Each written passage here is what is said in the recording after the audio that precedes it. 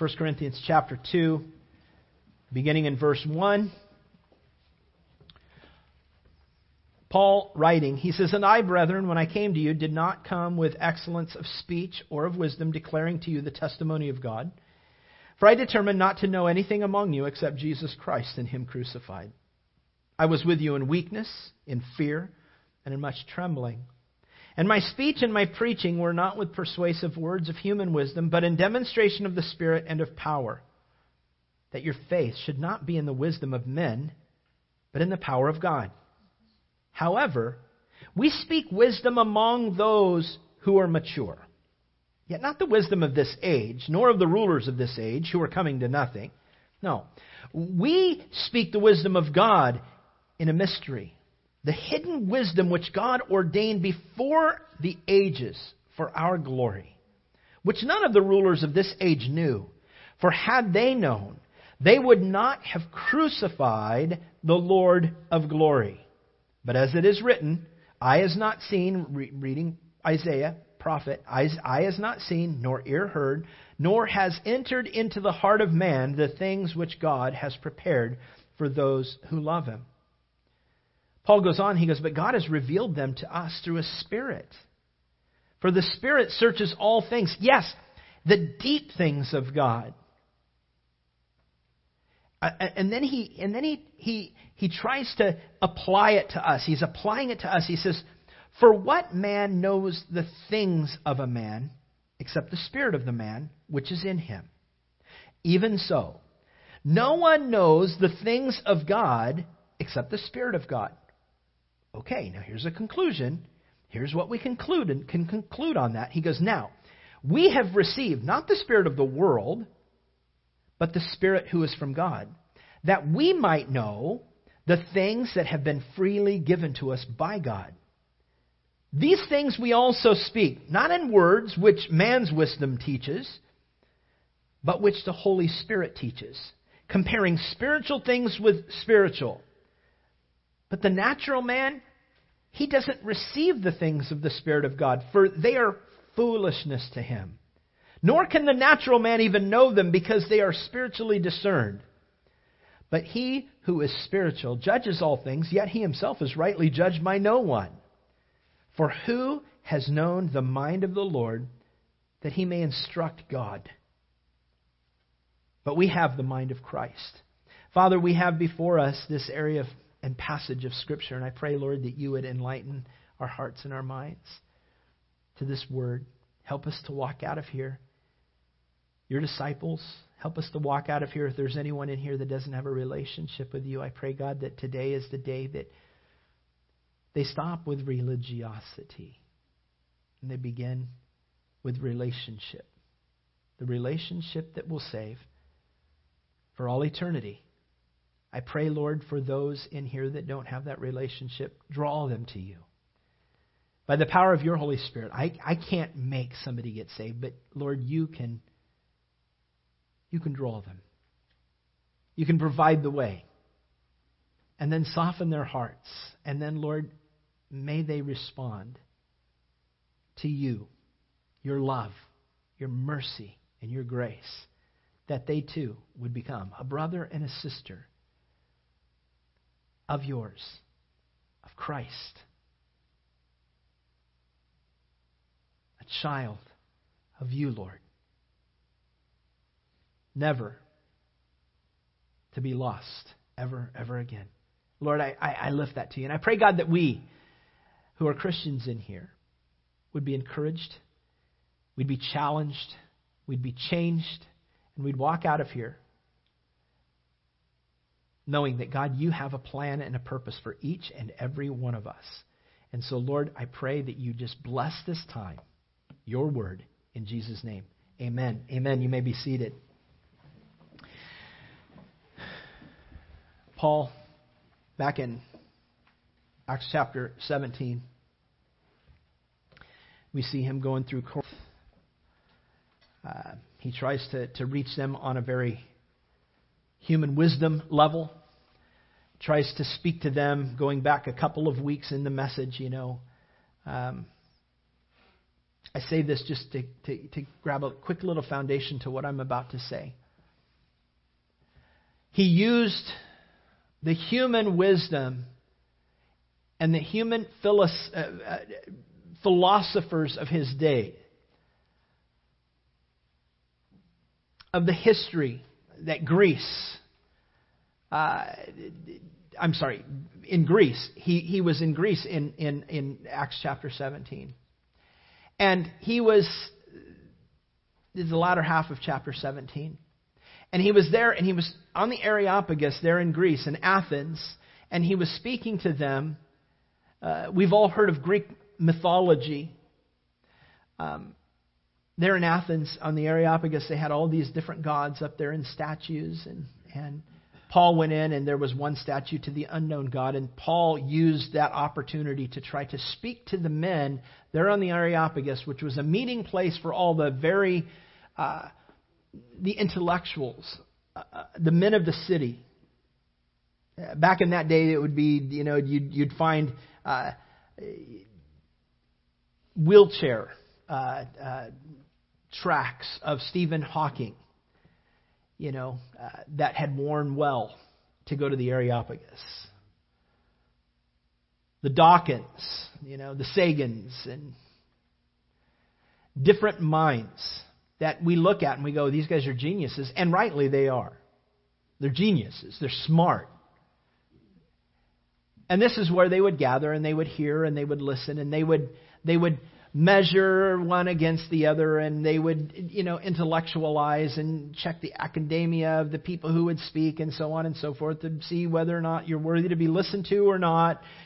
What it is that you say. Should we listen to it? Should we adhere to it? Should we understand it? Should we even want to know more about it? And so on and so forth. And so Paul felt like, I need to get up there and I need to speak to them on this level. And so he ends up bringing out, there were 3 different poets. I can't remember the other. One was Euripides. The other was Epimenides. And these are guys that they espoused as really their heroes. The great thinkers that they would espouse, and they go, oh, well, Epimenides would say, and they would use that as an argument. And they would use that because Epimenides had a great mind, and that's what they would fall back on, that great mind. And so that's what was structuring and creating in them this warehouse of knowledge, whether it be moral, whether it be spiritual, whether it be intellectual warehouse that they each had in their mind. It was formed and fashioned by these great thinkers who had long passed. Some may have still been alive at the time, but Paul, he goes in and he tries to use those words, the words and some of the poetry and some of the dissertations of some of these great thinkers in order to use their language, use their intellect, and try to capture the hearts and the minds of the thinkers on that Areopagus, on Mars Hill. And not many people. There was never a church that was created there in Athens in Paul's time. Not through Paul's ministry. And there was a couple of people that did get saved. But there wasn't a lot of people. Not many people came to know the Lord. A church wasn't started there. In the very next place that he goes, Acts chapter 18, we see is that he goes into Corinth. And as he goes into Corinth, here he pens this word. He says, when I came to you in weakness and in fear and in trembling. I didn't come to you in the wisdom of men. I didn't come to you trying to intellectualize you into the kingdom. No, I came in with one point only, and that's what I focused on and stayed on the entire time that I was with you. And I believe he was there for about 3 years. 2.5, 3 years, something like that. Paul started a church there in Corinth. It became a great city for the Christian faith. Even amongst all the debauchery that lived there. You remember in Corinth, there was it was a city that had a temple to Diana, a false god, a woman god, who was the goddess of fertility, who espoused 1,000 prostitutes in order to sacrifice unto Diana Men, women would go and pay the sacrificial amount of money and then sleep with these various temple prostitutes in order to appease Diana. That was their religious practice. And they felt like, hey, I'm giving unto the God of this city what the God of this city is requiring of me. And it was all self-indulgent. It was all flesh. It was a pretty bad place. And yet Paul started a church there. Our city doesn't have that. Our city is wrapped up in a lot of, as is in most cities across the United States of America. We've got some pretty ugly sexual depravity and debauchery that goes on in our own city. I understand.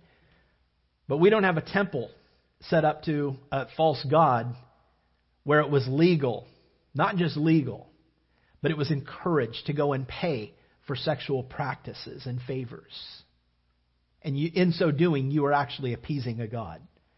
God sent Paul to that place, not to intellectualize them into the kingdom of God. He went there and he says, no, I came with one point, and I have one nail in my tool bag, in my nail sack.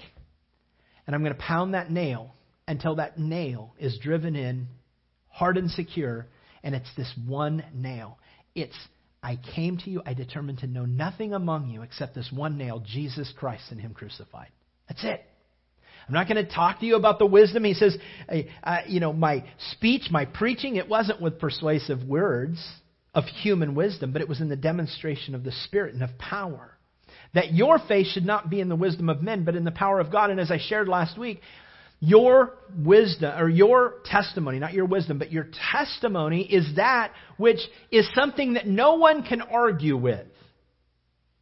You remember I said that Paul was with weakness. The word weakness, last week we looked at it, and it actually speaks of impotence. Paul understands that when I come in there, I am impotent. I am without power. We understand God as being omnipotent. Omni is all, potent is power. He's all powerful. Impotent is without, potent power, without power. And so Paul is going in there and he's saying, I have no power to change one life. I have absolutely zero power to affect any change in any of you. So here's what I'm going to do. I'm going to introduce to you what it is that has changed my life and allow Him to do the change in you because I'm powerless. I'm going to introduce to you Jesus Christ and Him crucified, and that's the only nail I'm going to be hammering in this city. And a great church was put in Corinth. Oh, they had problems. Paul had to write 2 letters to them. But he also wrote blessings to them also. The church was a good church there. Again, with problems. But Paul did a great job ministering to that church. Because he had one focal point. Jesus Christ and Him crucified. And he shared with them his testimony. Here's what God has done in my life. Here's who God is. Here's what God has done in my life. The testimony of God. He says, when I came, I did in demonstration. That's His testimony. My speech and my preaching were not with persuasive words, verse 4, of human wisdom, but in demonstration. It was His testimony. It was in demonstration of the Spirit and of power. So that when you see my testimony, you see what God has done in my life, when you see the effectual change in my life that God has wrought because I have accepted Jesus Christ and Him crucified, I've cast away religiosity, I've accepted relationship, and my life has radically changed. This is the demonstration of the Spirit and of power that is afforded to all of us. When that happens, he says, your faith would not be in the wisdom of men, but in the power of God. Because here's the thing, guys. If we can talk someone into the kingdom of God, we can talk that they can be talked out. Spurgeon said this, it's ours to speak the truth boldly. And in every case, we shall be a sweet savor unto God. But to temporize in the hope of making converts is to do evil that good may come. and this is never to be thought of for an instant. The word temporize. He says, but to temporize in the hope of making converts. The word temporize literally means to adopt a particular course in order to conform to the circumstances, or to yield to current or dominant opinion. Cambridge, they define it this way: to delay in making a decision or stating your opinion in order to gain an advantage. Another dictionary, to effect a compromise. Paul says, here's what Spurgeon is saying: to compromise so that people will listen to you, to become like them, so that to be just like them in all things and not showing a radical change, just so you can get them to be saved. Paul says, listen, or what Spurgeon's saying, to temporize in the hope of making converts is to do evil that good may come. It's the idea that the end justifies the means. The means is that I'm going to trick them into church. I'm going to trick them into accepting Christ. Because I've tricked them into accepting Christ. Well, they accepted Christ, right? Somebody was talking to me last week about a medication that they were really, really high on. And they were really pressing it. And I'm thinking, wait a minute, here's the thing. You go out and you press this medication that doesn't necessarily have the backing behind it. It doesn't have the statistics. It doesn't have the reports. It doesn't have the studies behind it that prove what it is that you're saying that it does. You go out and sell this to people, and you present it as something that is wonderful, and it's going to do this. Well, here's the thing. If it doesn't work, what then happens to your testimony? The next week you might go and present Christ to them. Will they want to hear what you have to say? Be sure of the things in the way that we live our lives, so that when we do present Christ, they see that your life is genuine. They see that your life is sincere. They see that your life is right before the Lord. You don't just run after every whim in course. But here's the point. He says, Spurgeon is saying, don't compromise simply to win a believer. Preaching strategies centered around the wisdom of men, around emotion, entertainment, human personality, they may yield response, but not results for the kingdom of God. What does that mean? It means that you might have a big church, but if it's not based on Jesus Christ and Him crucified, you're dangerously bringing people to a place of destruction. I know he gets a lot of bad press, and rightly so, but there are thousands of churches out there just like him. Joel Osteen. I don't have a problem saying his name from this pulpit. Who preaches the present day, your best life now, but doesn't ever talk about sin. I don't like to talk about sin. Well, then you don't like to talk about what Christ talked about. You don't like to talk about what Christ came to give us an opportunity to get away from and not be judged according to. You just want the here and the today, the better life today. Smile and it will all get you through. Listen, a smile is not going to get you into heaven. And much of his preaching it removes the heart of the gospel. Because here's the thing. Just him saying, I don't talk about hell and I don't talk about sin, is saying, I don't teach the whole gospel. I only teach a part of the gospel. Here's the reason. Gospel, what's the word gospel mean? Someone. Good news. We all know it, right? Good news. Well, how can you know the good news unless you understand the bad news?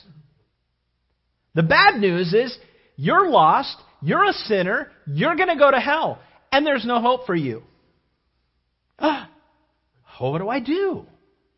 How do I escape? How do I escape this judgment? What happens? Wow! How? Oh, well, the good news is that God loved you so much that He sent His only begotten Son. That if you believe in Him, you won't perish in hell, but you'll have everlasting life. It comes down to your relationship with Christ, the gift that God has given to you. But know this, if you reject that, you'll be lost for eternity. Let's not talk about sin. Let's not talk about hell. Because people don't want to talk about negativity. Well, here's the thing. Jesus talked more about hell than anybody in all of the Scripture. And so I'm not going to buy into a Joel Osteen kind of a mindset where a lot of people have done it, because it does fill up the seats in the chairs, in the pews, in the sanctuaries. But here's the thing. Does it produce true believers?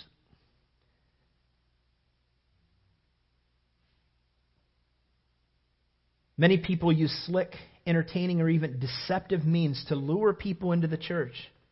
Justify it by saying, we're drawing them in and winning them to Jesus. But the principle stands, what you draw them with is what you will draw them to. How does that flesh out? How does that mean? Let's put that into terms that we understand. I was reading an article just 2 days ago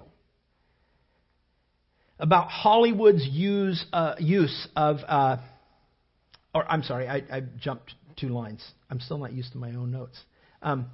If you draw them with entertainment, I'm going to back up 3 points in my 3 little bullet points. If you draw them with entertainment, you're going to have to keep them with entertainment. If you draw them with humor and laughter, you've got to keep them with humor and laughter. If you draw them with manipulative stage production, guess what? You're going to have to keep them with manipulative stage production, and you're going to have to always be on top of it. Otherwise, what's going to happen?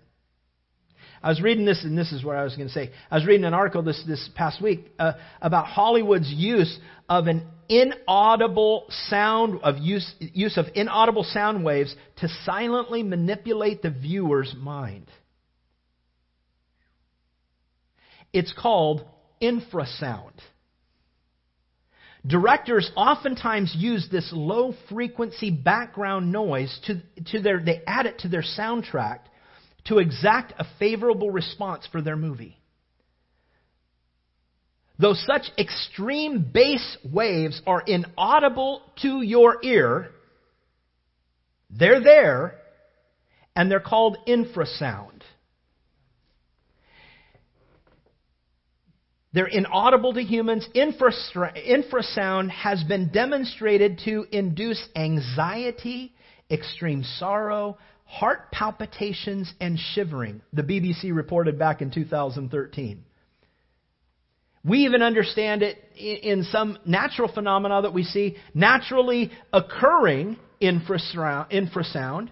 We think of animals and birds before an earthquake or before a storm. And they all just kind of are skittering away, and you're going, "What? Where are they going? What's going on?" They know something that I don't know. When you see all the animals like scurrying, find something to hide under. I don't know. I used to work with Andy out at SSR out in Lakewood Ranch, and I used to have this little circular path that I'd walk on. It was a 3.5 mile thing at lunchtime that I haven't been on it for a while, but haven't been on that walk for a while, Don, have you? No, haven't. Getting there. Started kind of getting back on a diet recently, so hey, pray for me. But here's the thing. I was walking out there, and on the backside, where it was out in Lakewood Ranch, they were building, it was still being developed, And I got all the way on the backside. And it was fun to get on the backside because I'd have my headphones in and I could sing out loud. I'd sing out loud because there's nothing out there. And I'd sing out loud. Sometimes I'd just be walking and just rocking out to whatever I'm listening to, you know. I was out there one day walking along, and these you see those turkey buzzards that we have here? They're like 25 feet wood wingspan, you know. It's huge things, you know. They're out there, and I saw something way back in the weeds back in there, and I'm going, turkey buzzards all the way back in there. Oh, man, out here with no development. Hopefully there's no dead body back in there. And then should I go back in there, you know? And so I did. I went back in there. I'm just going, man, I would want somebody to find me if, you know. So I went back in there, and it was a raccoon or something. I don't know what it was. But I walked back out, and I started walking along. And I'm singing. I got my headphones on. I'm walking down, and all of a sudden, I'm thinking, I just got this eerie feeling. And I look around, and these turkey vultures were out on the street. And one was flying over my head. And I'm going, okay, that's just weird. You know, that's just kind of weird. And so I started walking a little faster, and I'm like looking up. That stupid turkey vulture followed me. Those turkey vultures, they'd get up, they'd fly, and they'd stop. And they'd be like 15, 18 yards behind me.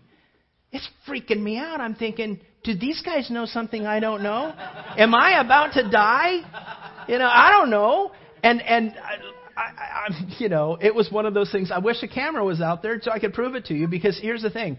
I sat there and I'm going, this is not right. And I started running. I'm going, I'm out of here. The one that flew over my head flew over all the way until I got back into the parking lot. I'm going, man, am I going to die today, Lord? Am I going to die today? Is that thing just waiting for me to... I mean, he might have looked at me and said, that dude's about to die. You know, he is not in any shape. Hey, we got some fresh meat over here. I think that's probably what he saw. But animals have this idea, and they hear this inaudible sound. And what we might not be able to hear, like dogs can hear a high pitch. Animals can hear this naturally sound thing. And what it does is they're attuned to the natural disasters, earthquakes and storms. It goes on, it says, quote, our response to certain kinds of noise is something so profound in us that we can't switch it off. You're powerless to switch it off. When you're watching a movie next time, know this.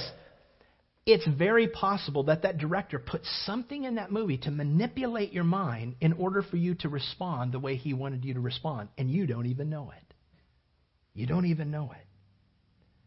Film composers know that, and they use it to shortcut the logical part of our brain and get straight to the emotional centers. If people were drawn with entertainment, humor, or stage fascination, then they will one day be drawn away with the same very things because someone else is doing it better. If we have to draw them in with these natural infrasound, if we have to draw them in with wonderful stage, fascination, humor or laughter, all of these things, we've got to keep them with those things. But here's the thing, guys. If we draw them in with Jesus, we just have to keep them with Jesus. That's the point. That's what Paul was doing. That's what Paul was saying. He's saying it's not human wisdom. It's in Christ, Jesus Christ and Him crucified. Because you know what? As my dear sister here today was sharing with me her heartache over her brother, I sit here and I go, entertainment can't fix that. Laughter and humor can't take care of that. Stage production can't handle that. But you know what? Jesus can.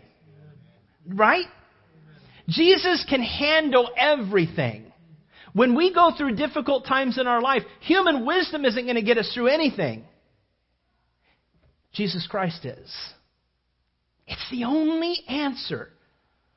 I've said this before. The very first funeral outside of my own family that I ever did was for a woman over in Fort Lauderdale. They kind of handed it to me on a piece of paper. I didn't know anybody there. They said, hey, Don, you need to go and you need to do this. I said, okay. So I met with the family. The only reason why we were picked is because the daughter had gone to Calvary Chapel, Fort Lauderdale once or twice or something like that, and she was the most spiritual in their family. None of them had a church, and so they said, well, you've gone to that church. Why don't you see if a pastor will come over and do the service for us? And so I was picked. With a church of 12,000 people at the time, you're going to have situations like that. So I went. I met the family. I consoled them best as I could.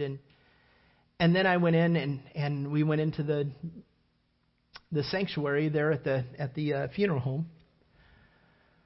And it was packed, standing room only. It wasn't one of those huge rooms, but I'd say there's probably a good 120, 140 people in there, maybe 150 people in there, standing room only, over this person. I said, I didn't know this person, but here's the thing. Help me to get to know who she is. Before I get into the message, help me to understand who she is.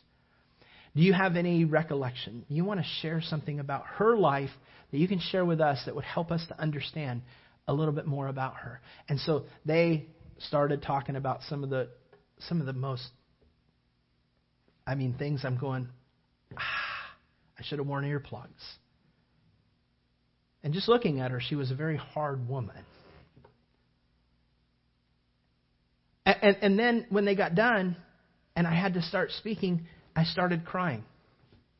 And the father, her husband, is sitting there, and the family, they're going, man, what a very compassionate, they thought, man, I was a compassionate pastor. I'm just sorry that the matriarch of the family, and really it sounded like she was the leader of this whole crowd, that she had passed away. And of course, I was sad for them. Loss is not good on anyone.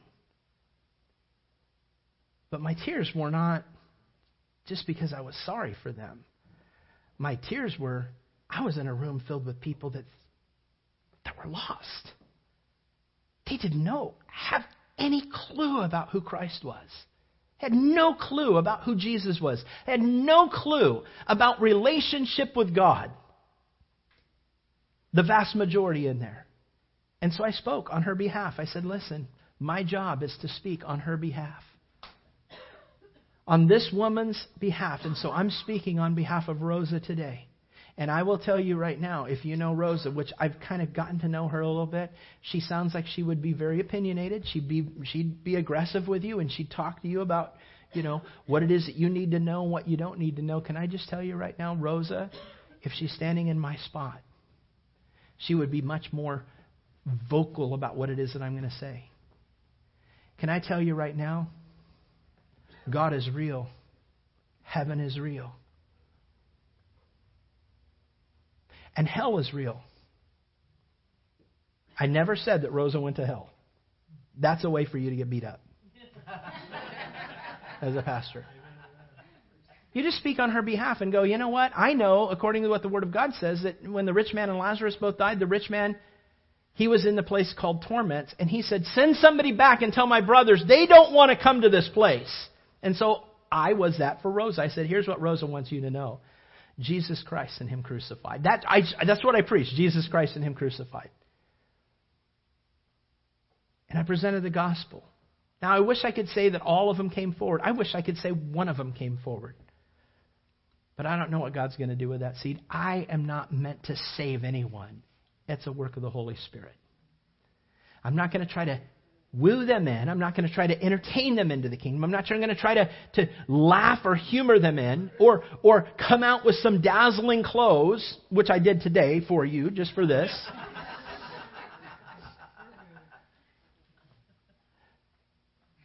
Yeah, my mother-in-law goes, oh. Look what my daughter married. Here's the thing. When my wife saw me for the very first time, we'd known each other for about 8 months on the phone. That sounds really weird. You just have to understand. I was a Bible college. It was all on the up and up, okay? It wasn't, 1976 number or anything like, it was, hey, we were calling. She was my point contact in Fort Lauderdale. I was in California. We got to know each other for about 8 months. Didn't even have a relationship with one another other than just a business relationship. And she came out to the conference. I had a conference out in California. She came out. That's a whole other story. But when she came out, she said, when I saw you, I picked her up at LAX airport. I was in a van. I came out, and she looked like some business woman. Every hair was in place. Just every single piece of clothes was pressed and prim and proper. There wasn't any makeup out of place and everything.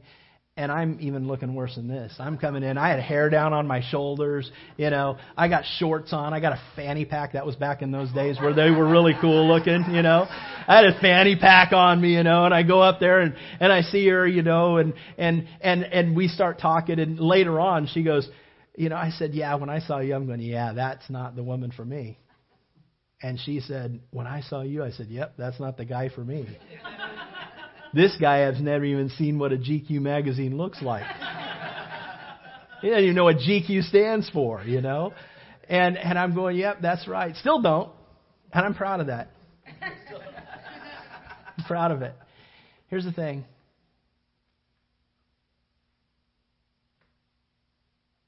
We don't woo anybody into the kingdom. We just preach Jesus Christ and Him crucified. That's it. Anything more is flesh. Anything more is you trying to manipulate something that God has never called you to manipulate. It doesn't mean that we cannot speak to an intellectual on an intellectual level. Please don't hear me wrong on this. There is a place for apologetics. I said that last week. There's a place for cults and those who can argue on cults or debate on cults.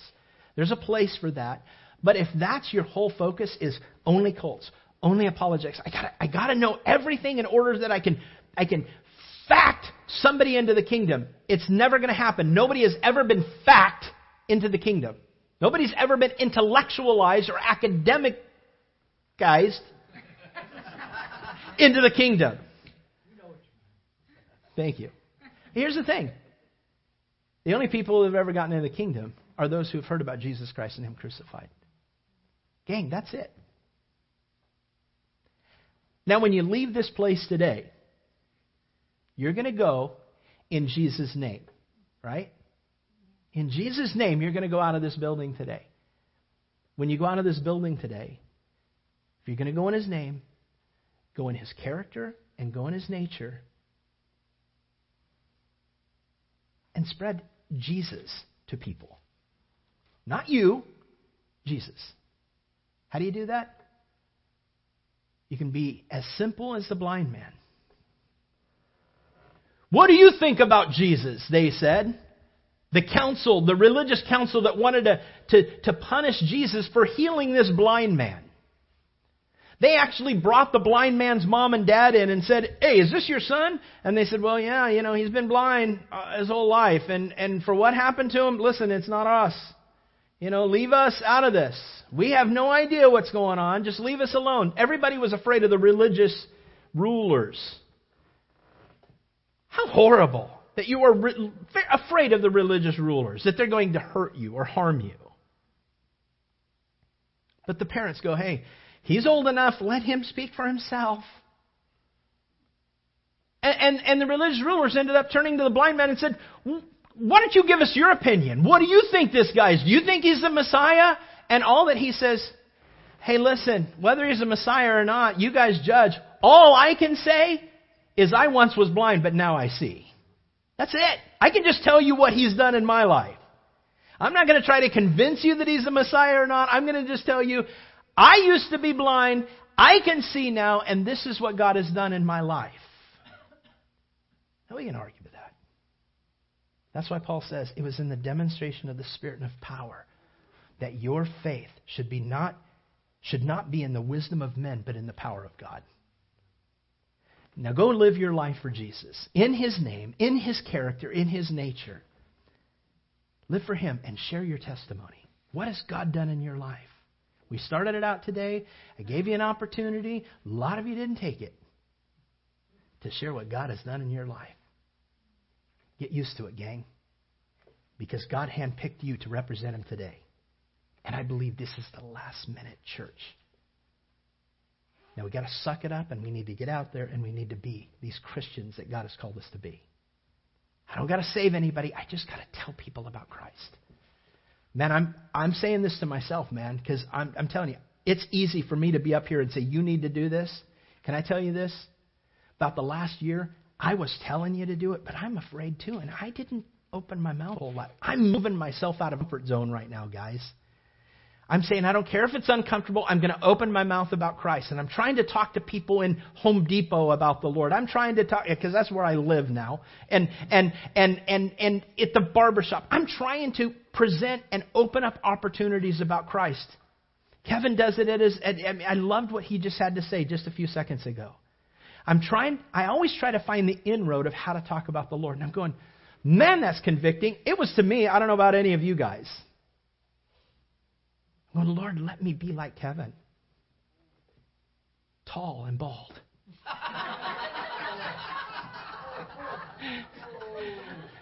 Hey, Bob, he had that one coming, didn't he? From what he said earlier to me today, right? Right? So he said something. I can't even remember what he said, because that's what happens when you get my age. You forget what anybody does, and just 10 minutes after it happens. But Kevin said something to me and reached his hand out to shake Bob's hand, and Bob turned his back to him and says, "Oh, take that knife out of my back," as if he stabbed me in the back. It was all a joke. I think it was. I don't remember, but I think it was. Hey, let's pray. Father, thank you so much for today. Lord, we do thank you for laughter and humor, but Lord, that's not the medium by which we get saved. We thank you, God, that you gave us emotion, and we thank you you've given us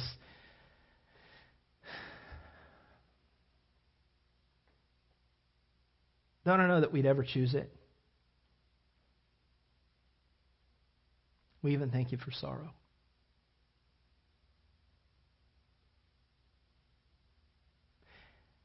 Oftentimes it's in those times of sorrow that, Lord, we see you the clearest. We experience your sustaining ability to keep our knees locked to where they don't buckle and we fall. We thank you, God, for that. Thank you for you. We thank you, God, that you've not made it any more difficult on us. You've not even made it difficult at all. You've just said, here, let me change your life. Now, go out and tell other people what I've done in your life. That's all. I don't have to save anyone. I don't have to go out there and convince anybody to go to heaven.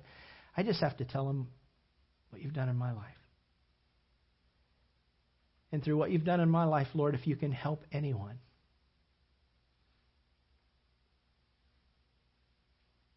then thank you. But Lord, help us, each and every one of us, to get out of our comfort zone and walk out of this place today, knowing that we are the lights of the world. Help us not to be so adamant about hiding our light. Knowing that we're a light, knowing that we're saved, knowing that we're going to go to heaven, but hiding that because we're afraid of the confrontations, maybe because we're afraid of our own inadequacies. We may not know all the answers, but Lord, you never told us that we had to know all the answers. You just told us to go. And so doing, Lord, help us to walk out of here today with a new boldness that we've never had maybe. Help us this week to maybe just open our mouth to one person, telling them just what you've done in our life, in our own individual life.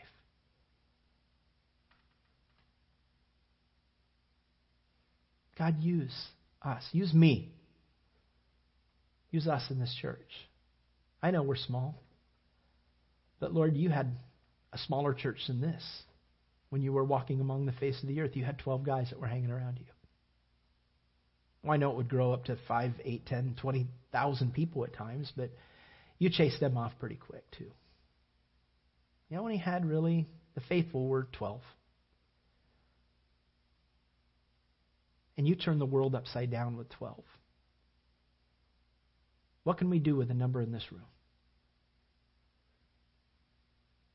A number in this room that would say, you know what, Lord, remove my fear.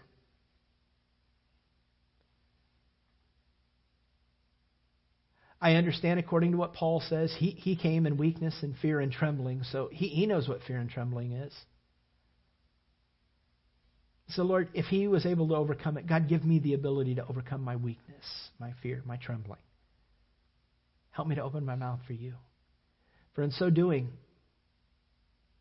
Lord, it will break loose something, I pray, in me that will never be shut off ever again. And that is a willingness to open my mouth for you. I pray, God, that you use every single individual in this church right now, today, this week. Next week when we come back, Lord, I hope and pray that somebody is going to say, hey, you know what? I swallowed hard and I opened my mouth. It didn't go as I had hoped, but you know what? I did it. Or maybe it went far better than I ever dreamed possible. This is what happened. And then we hear the story of how, Lord, you took one life that was lost when they woke up in that morning, and you used somebody in this room to show them the way to you. And now they are saved. Whole eternity has been changed because someone was willing to swallow hard, pass off, just remove the discomfort, just disregard the discomfort, and say, I'm going to be obedient, and I'm going to open my mouth for you, Lord. And because of that, one more person for eternity will change, is changed, and is saved.